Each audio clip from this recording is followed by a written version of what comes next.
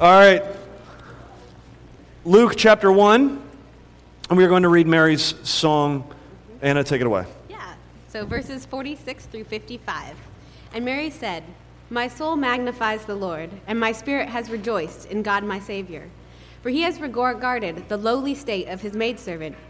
For behold, henceforth all generations shall call me blessed. For he who is mighty has done great things for me, and holy is his name. And his mercy is on those who fear him from generation to generation. And he has shown great strength with his arm. He has scattered the proud in the imagination of their hearts. And he has put down the mighty from their thrones, and exalted the lowly.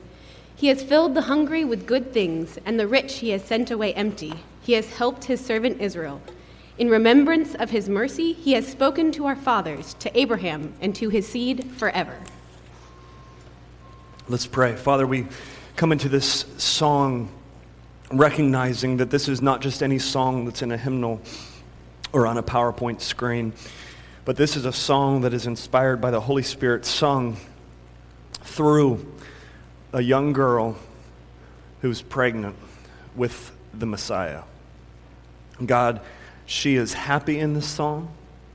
She is glorifying you in this song. And here's my prayer, God, that we would, as we study this song, become just as happy and glorify you. It's in Jesus' name we pray.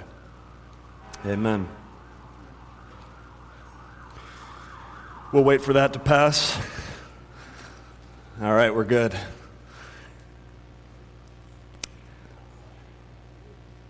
Have you guys ever been depressed, like so depressed that things that normally would make you happy just don't make you happy? I remember one Christmas season I was depressed. I'd hit rock bottom.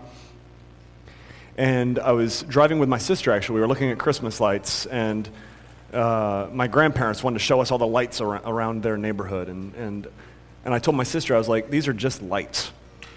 They're just stupid little lights that are zapping everybody's electric bill. I was depressed.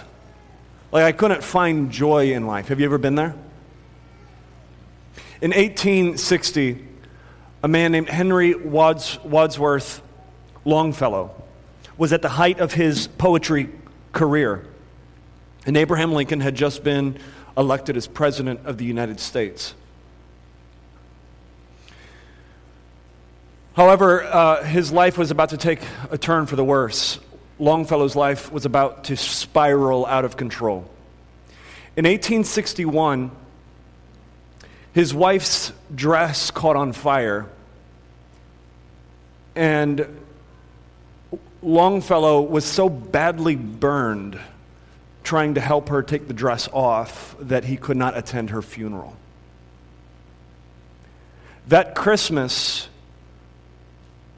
Wadsworth Longfellow wrote in his journal, he said, "How inexpressibly sad are the holidays."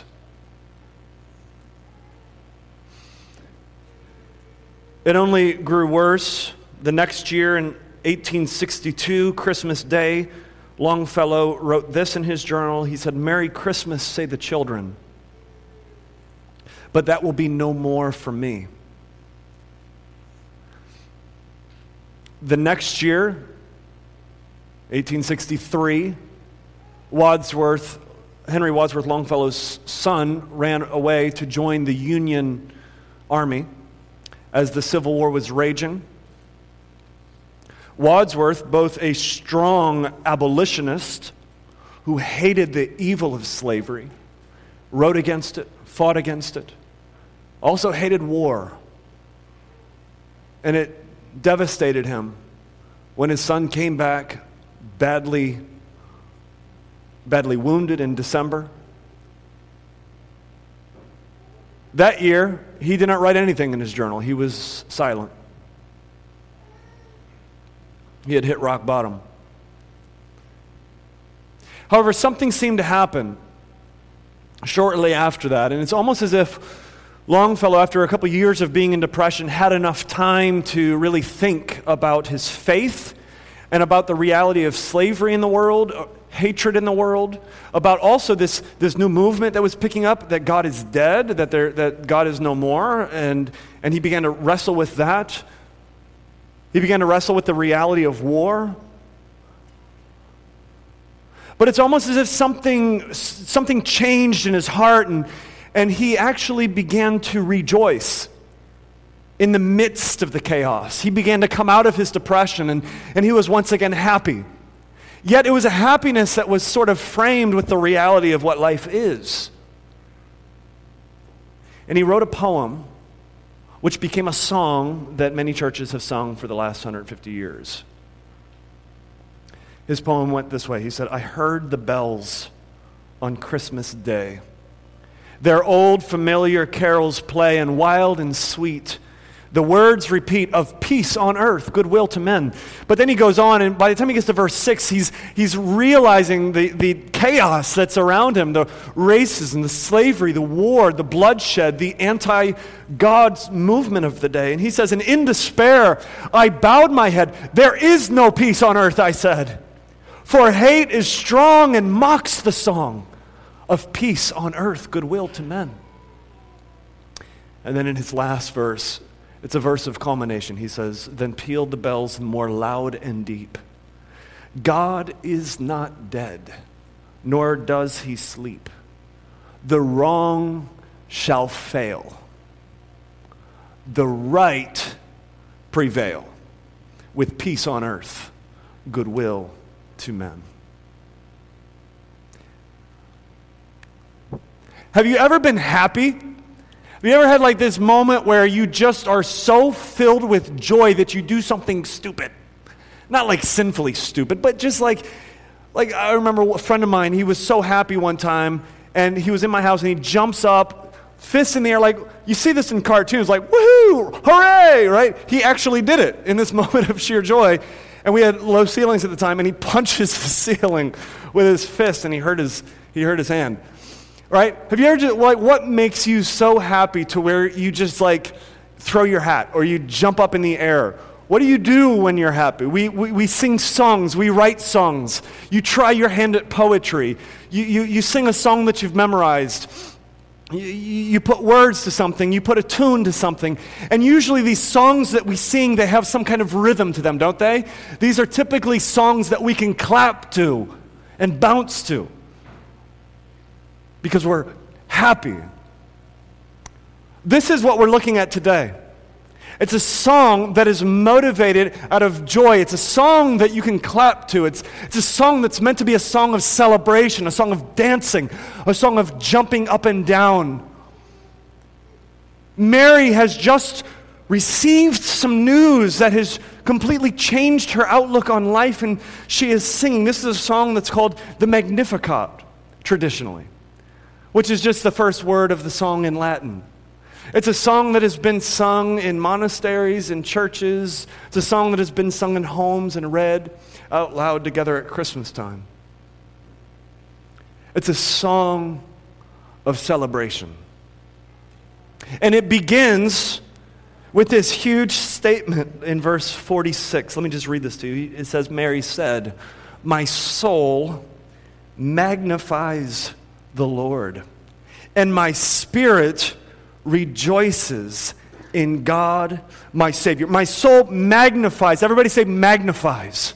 That's where we get the word Magnificat, by the way. It's also a word that's translated glorifies, makes much of. How do we glorify God? Have you ever wondered that question?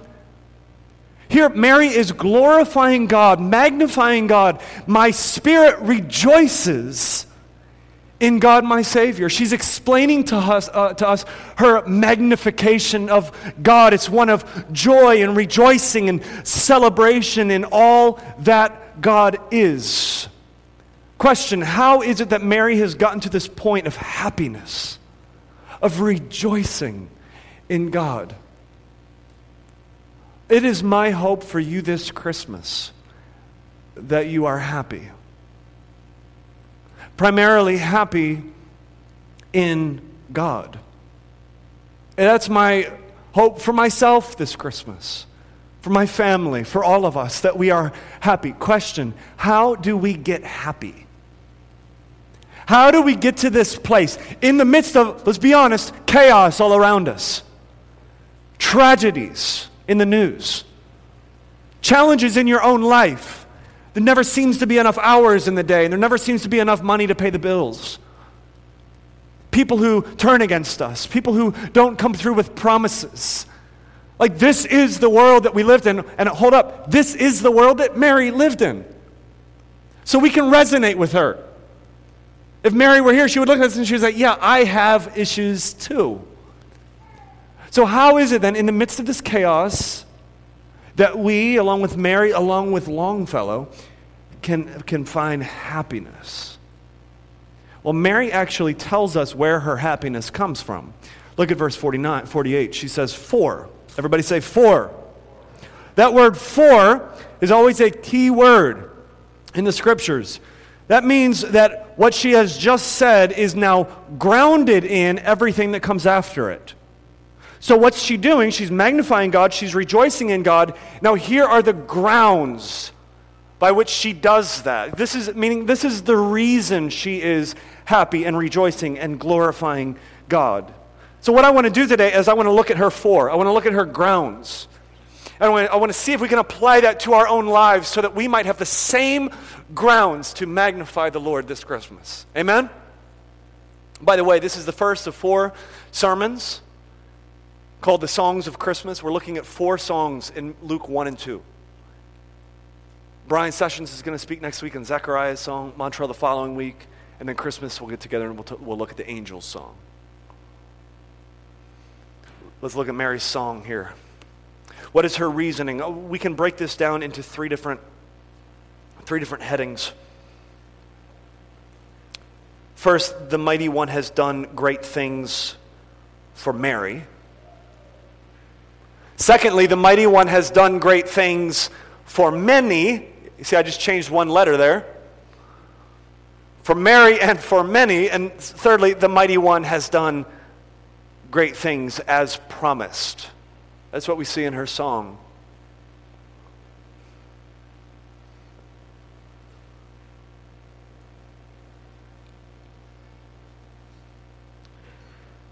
So she tells us, let's look at it.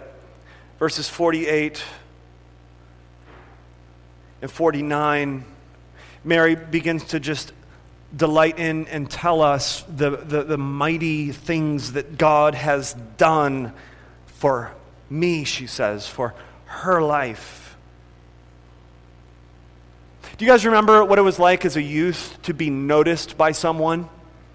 Like maybe it was that guy or that girl that you had a crush on, and you never even spoke to that individual. And then one day, just out of the blue, he or she noticed you. Do you remember that? You guys don't remember that? Oh, okay, somebody does. Do you know what it feels like to be noticed? Or maybe you would say, well, I was never noticed. I know what it feels like to be not noticed.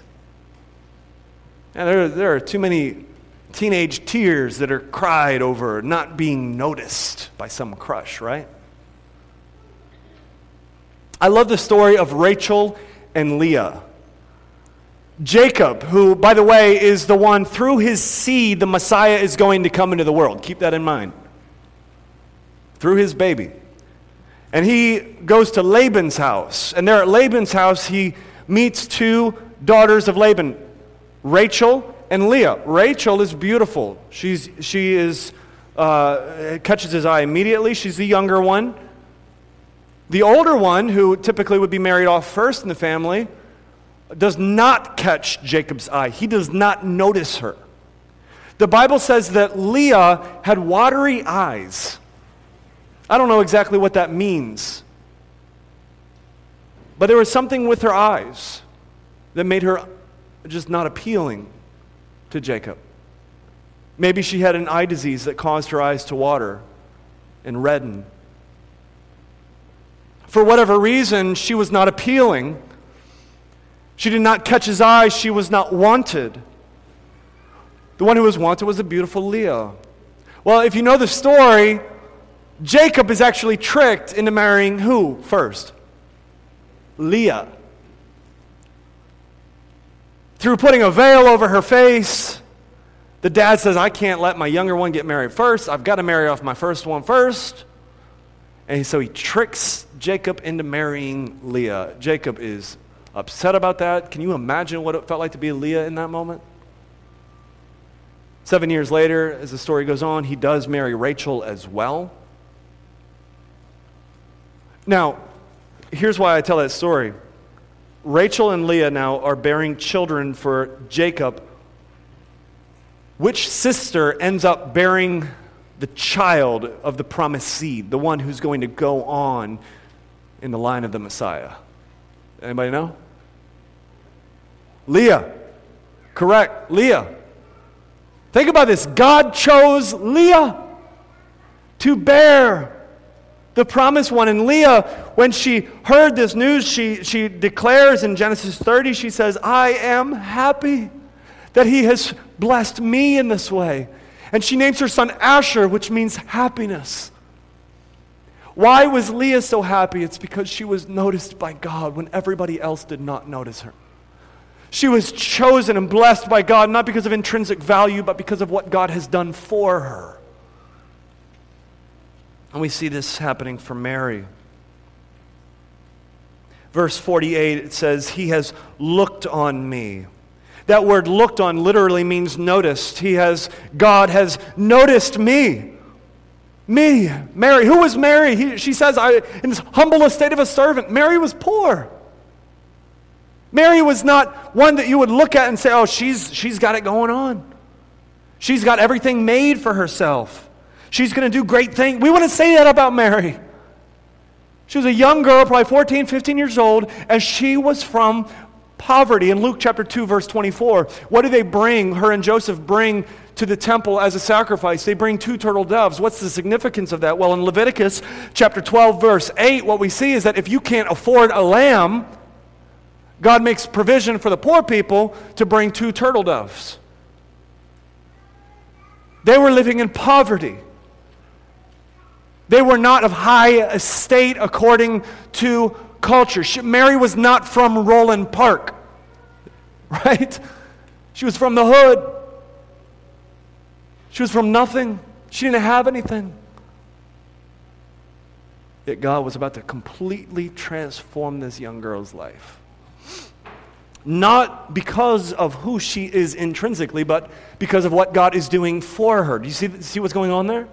So as she goes on, she says, all generations will call me blessed. Why? Is it because Mary is so great herself? No, it's because he has done great things for me. What has God done for her? Well, there's a baby in her womb. A little backstory here. An angel has appeared to her and said, you are going to bear the Messiah, the Christ. How is this possible? I'm a virgin. I can't have children. God is doing it. With man, it's impossible, but with God, all things are what? Possible. God has impregnated Mary with the seed, the promised one. Finally, he's coming, and Mary goes and visits her cousin Elizabeth. And Elizabeth is pregnant with John the Baptist, right? And as Mary comes into Elizabeth's presence, the baby in the womb of Elizabeth jumps. He's not even born yet, and Jesus has such a powerful presence that the unborn infant John recognizes it instinctively and jumps. Elizabeth confirms what the angel said to Mary, and Mary busts out in this song. Everything is about to change. With this news and with this birth, nothing will be the same ever again. The next 3 decades will be the most important 30 years of human history. Mary is going to watch her child grow. And though this boy shares her DNA and even looks like her, she's going to begin to realize he is the Lord. And she will one day fall at his feet and worship him. Do you realize, friends, that God has noticed you? You're so concerned about not being noticed by your boss or by a certain friend. You're concerned about not being noticed by maybe a spiritual leader that you aspire to look up to, or by a mentor. Or maybe you have these pain and these scars of not being noticed throughout your life. Do you realize that God has noticed you? Do you realize that? I don't think you do. Does somebody realize that? Amen? God has noticed you. Who cares about everybody else? God has taken notice of me.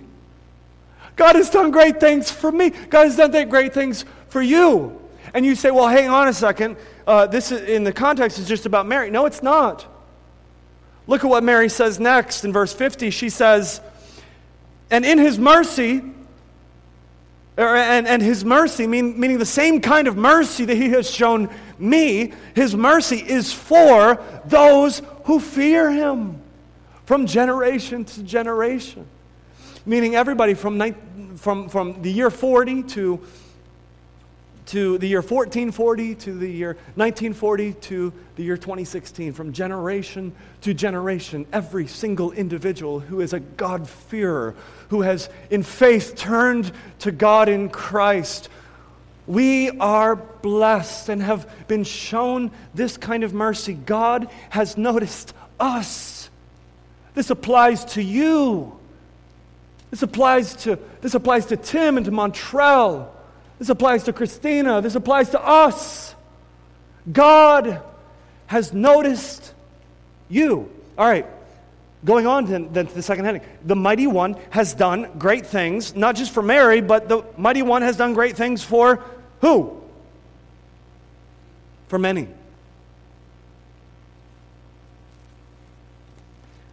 As we read verse 51 through 55, what we see is that this is nothing short of a revolution. The coming of the Messiah is a revolution. I looked up the definition for revolution. Revolution is defined as a forcible overthrow of government or social order in favor of a new system. What we're about to see is a revolution. I Googled, we need a revolution. And I came up with 42 million hits. We need a revolution in climate change. We need a revolution in renters' rights. We need a revolution in employers' rights. We need a revolution in America. We need a revolution of human life on planet Earth. We need a revolution in healthcare. We need a revolution of the mind. I could go on. We need a revolution. Everybody realizes we need a revolution. What Mary is singing about, what she is saying, is not that we need a revolution, but Mary is saying that the revolution has come. Let me say that again in case you don't get that. The gospel does not declare we need a revolution. The gospel declares that a revolution has come. Look at verse 51. He has shown strength with his arm. Arm throughout the Bible is a reference to the judgment of God. God's strong arm both protects the weak, protects his people, and both brings judgment on those who are rebels against him and who are harming his people. God's arm has come. His arm is here. What has he done with his arm? Well, let's look at it. She just sings about the mighty works of God. She says, he has scattered the proud. The proud, she says, in the thoughts of their hearts, which I like that. Because a lot of people aren't proud on the outside. They come across as very humble. They come across as very meek. But God judges those who are proud in the thoughts of their heart, in their intentions, in their motivations. God scatters the proud, those who are unteachable, those who think highly of themselves, those who do not need the help of a Savior. God scatters the proud. It goes on in verse 52. He brought down the mighty from their thrones. Now listen, check this out. This is past tense, isn't it? He brought down. But question, as she's singing this, is Rome still dominating Israel? Yes. As a matter of fact, in just a few short months, Herod the Great is going to try to kill the baby in her womb. Perform a mass slaughter of infants. How is it possible then that she could say that he has brought down the mighty? Well, I'm telling you, everything has changed. He's not even out of the womb yet. Yet these realities that are still to come are as if they are now. Those proud who are ruling, these powers, these people who have destroyed the weak and take advantage of them, he's knocking them down. And then he exalts another group of people. He lifts up another group. He exalts the humble, those of humble estate.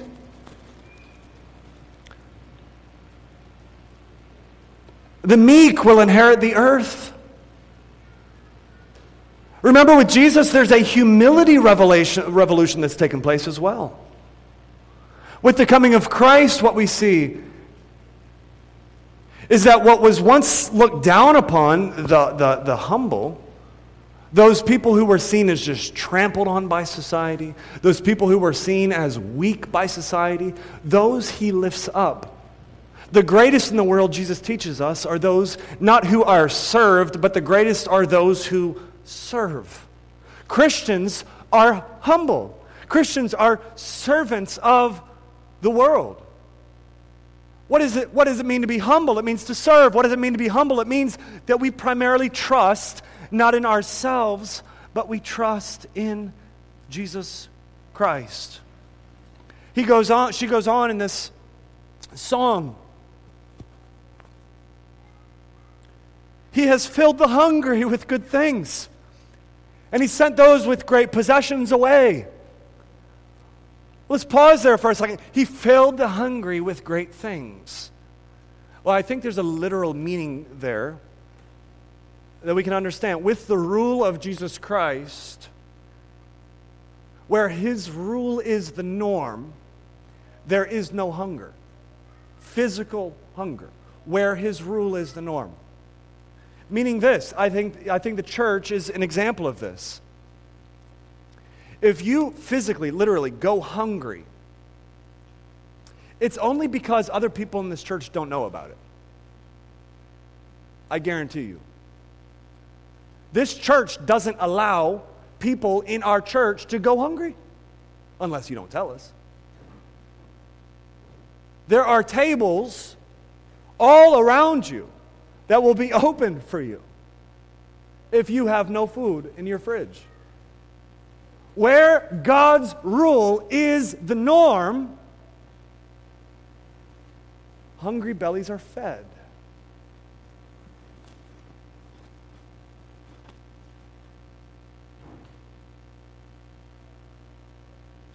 But then there's this deeper meaning to this as well that I think is really intended here. What we see is this theme of hunger is opened up, and those who are part of the kingdom are those who hunger and thirst for righteousness. You see, it's those who don't have a hunger for righteousness that are then ostracized. They are the proud. They are the ones who are brought down. They are the powerful. But it's those who have a hunger in their belly for righteousness. I realize I'm a sinner and I need righteousness. I need to be saved. That hunger is the primary hunger that is filled with Jesus Christ. He fills hungry spiritual bellies. Why is it that people in this church crave the Word of God? Why is it that week after week you guys sit and you just listen to God's Word being expounded on? Why is it that many of you are in community groups, filling community groups with discussions and conversations, confessing sins to each other? Why is it that you're in one-on-one accountability relationships and discipleship relationships with each other? It's because we are hungry people, and we're finding that Christ fills our hunger. Hungry bellies are filled, he says, but the rich he has sent away empty. The rich in the Scriptures, as we have been exploring with Jesus in Matthew, the rich is often a word that is synonymous with the wicked. It doesn't mean that every single rich person is not a Christian. That's overinterpreting what's intended here. But the rich is a reference to those who are relying in their possessions, those who are trusting in their wealth, those who are relying in their degrees. Listen, Jesus doesn't care how much money you've got. Jesus doesn't care how many degrees you've earned. Jesus doesn't care about how many job promotions you can get. Jesus doesn't care about what kind of neighborhood you live in. Jesus doesn't care about what kind of house you live in or what kind of car you drive. It's those who put their hope, they find, listen, their happiness in their what? Possessions. Those are the rich. Listen, you don't have to be rich according to earthly standards to be rich in this sense. All you got to do is put your happiness in what you have. Self-righteousness. We see these three categories of people that are brought down in this revolution: the powerful, the proud, and those trusting in their possessions. A couple quick application points from that. Number one, if you trust in Babylon, what do you do when Babylon falls? If your hope is in the kingdom of earth, what do you do when the kingdom of earth crashes and the revolution comes? Secondly, if you trust in your self-righteousness, what do you do when the righteousness of Christ appears?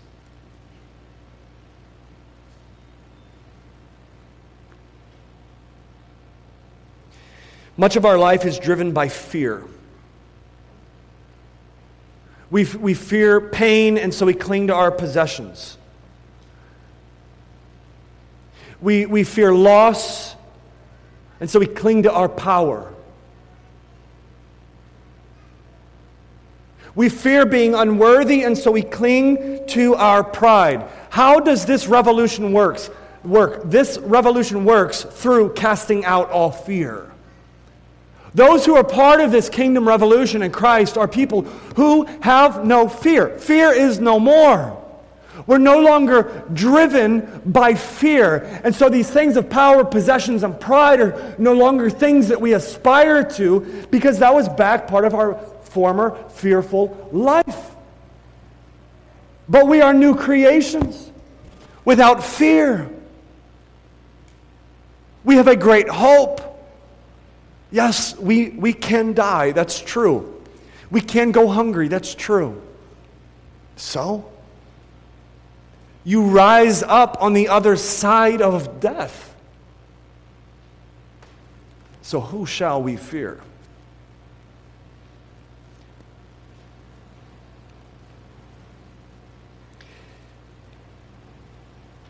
It is always shocking to me how we turn this revolution of Christmas into a feast of materialism.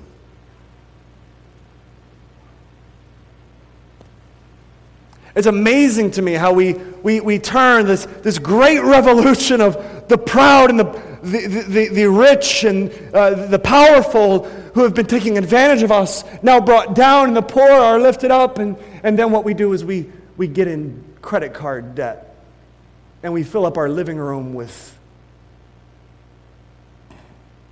with wrapping paper and boxes and toys and stuff. One of my pet peeves at Christmas is when we call opening the present time Christmas. So Christmas is on a Sunday this year? We got to go to church on Christmas morning? When are we going to do Christmas? I know you said that. Don't lie to me. No, we can't go to church. We got to stay home and do Christmas. Isn't it funny how we call that this materialistic, thing Christmas? Look, I am not anti-Christmas presents, but I'm anti-materialism. I'm anti-foolishness. And I'm anti-doing anything that would turn our attention away from the world that is to come and to place it on the world that is. Friends, let's be careful lest we turn Christmas into idolatry.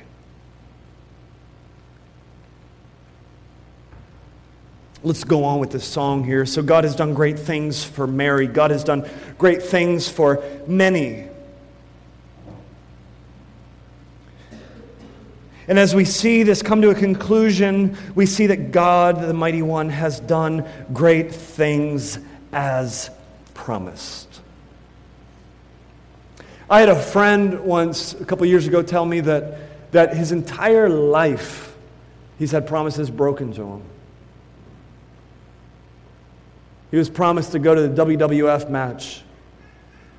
Every year it came into town and he never went. His mom never took him. He said Christmas time was always the hardest. I would be promised that this year would be different. I would be promised that we would be together, that Mom would be home. And every year I was dealing with failed promises. What gives joy in our hearts is when a promise is kept. The reality is that human beings often break our promises, and that's why we're in utter chaos, isn't it? Our joy this Christmas doesn't come from another human being promising you something, but it comes from the promises of God. This is where Mary receives her joy. Look at it. In verse 54 and 55, He has helped His servant Israel in remembrance of His mercy, as He spoke to our fathers, to Abraham, and to his offspring forever. He remembered His promise. They were in Egypt. Has God forgotten us? No, God has not forgotten us. He remembers His promise to deliver them. They are in the promised land. They go into Babylon. Has God forgotten us? No, He's not forgotten us. He brings us back into the land. The Spirit stops speaking for 400 years. Maybe God forgot. Maybe the Messiah is never going to actually come. Has God forgotten His promises? No. And here Mary is so delighted because the promises come through her womb. Promises are still made as the story goes on. Jesus dies on the cross. There's a turn in the story. He's in the ground. He's buried. Has God failed us? God couldn't beat the devil? Has God forgotten His promises? No. 3 days later, what happens? Jesus rises from the dead. But then there's another twist in the story. Jesus leaves. He ascends. We're not setting up the complete revolution just yet. But He leaves us with another promise, doesn't He? I will come again. We're living now in 2,000 years. We're living in the last day. We're living waiting, hoping, expecting, anticipating His second coming. And in the same way that Mary was confident that His promise has come, that God is a common promise keeper, in the same way we can be confident today. just as surely as God created the world, and just as surely as Jesus came into the world, God will keep his promise of the renewal of all things. The kingdom of heaven, which we are citizens of, where God's rule is complete, where there are no hungry bellies, that kingdom of heaven will one day come to earth. And the kingdom of man will be no more. Babylon will be no more. And all who have put their trust in Babylon will be dethroned as the revolution takes place. And we will live forever with God. We have a great promise. Where will you be, where will you be on that day? Are you a citizen of the kingdom of heaven? Has there ever been a moment in your life where you have trusted in Jesus Christ for your salvation? Have you ever called upon his name and relied in him alone, not by your own works? Have you ever cried out to him and say, God, I need a Savior. I need forgiveness. Call upon the name of the Lord and you will be saved. Trust in his work for you and you will be forgiven of your sins and cleansed from all unrighteousness. Turn to him and he will bring you into this kingdom. And you will be joining the revolution as the kingdom on earth is now salt and light, living as citizens of the kingdom of heaven in the city of man. Standing up for the oppressed, standing up for the hurting, standing up for the weak. Trusting in God alone and waiting for the king to come again. As this story closes, you'll see in verse 56, Mary remained with Elizabeth for 3 months and then she went home. What's the significance of that? Listen, Mary was not married and she was pregnant. You think they're going to believe that the Holy Spirit impregnated her? You think they're going to believe as she goes home and as her belly grows that she's still a virgin? Of course not. They are about to reject the baby in her womb.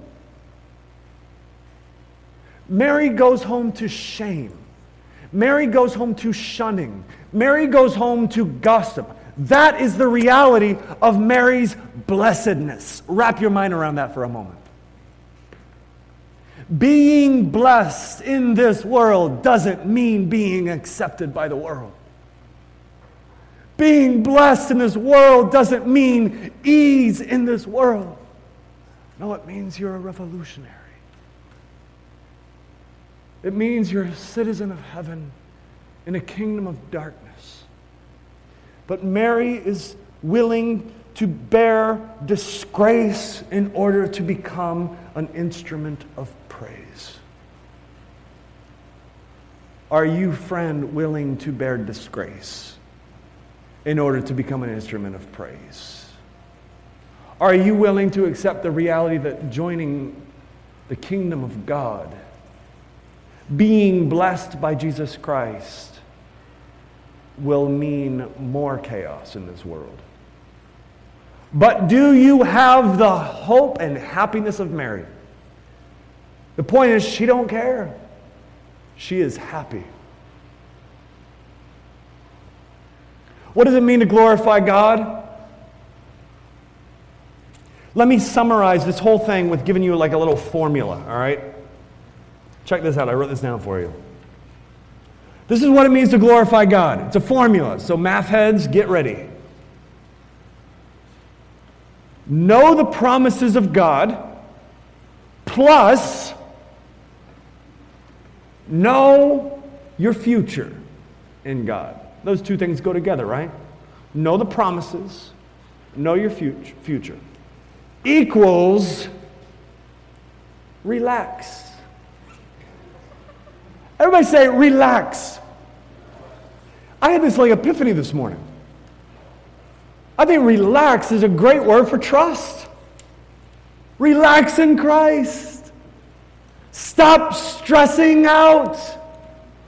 Relax. When we know the promises of God and we know that they're attached to a promise keeper and they're applied to us and we know our future is secure, we can do what? Relax. Chill out. And check this out. When you're relaxing, when you know the work is done, Friday's over, you're good to go, and you're relaxing, aren't you happy? Relaxing, we're going to continue the formula, produces happiness. And happiness, as we see here, equals glorifying God. That's how you glorify God. You know His promises, you relax, that makes you happy, and you're glorifying Him. That's what we see Mary doing. She is rejoicing, she's happy. And through doing so, she is magnifying God. Let me close with a quote from John Piper. John Piper said this. He said, "It is good news to learn that we magnify God by rejoicing in Him. It's good news because we are commanded to glorify God and magnify God. And this command could be a terrible burden if we weren't told that the only way to fulfill it is to relax and be happy in the mercy of God. This is what magnifies God most." Let's pray. Father, we thank you for the fact that we have a trustworthy Savior. We thank you for the promises that you have made for us, the events throughout human history that have showed us that you are a promise keeper. We thank you for beginning the revolution in Jesus Christ. And we ask, God, that you would make us and make more people citizens of your kingdom, who join His way of life, who submit themselves to His rule of life, and who live as salt and light in a world of chaos. We pray, God, that as we rest in these things, that we will truly relax in Christ, that our relaxation will produce happiness. And through being happy and rejoicing in you, we will be glorifying you. Let us magnify your name. It's in Jesus' name we pray. Amen.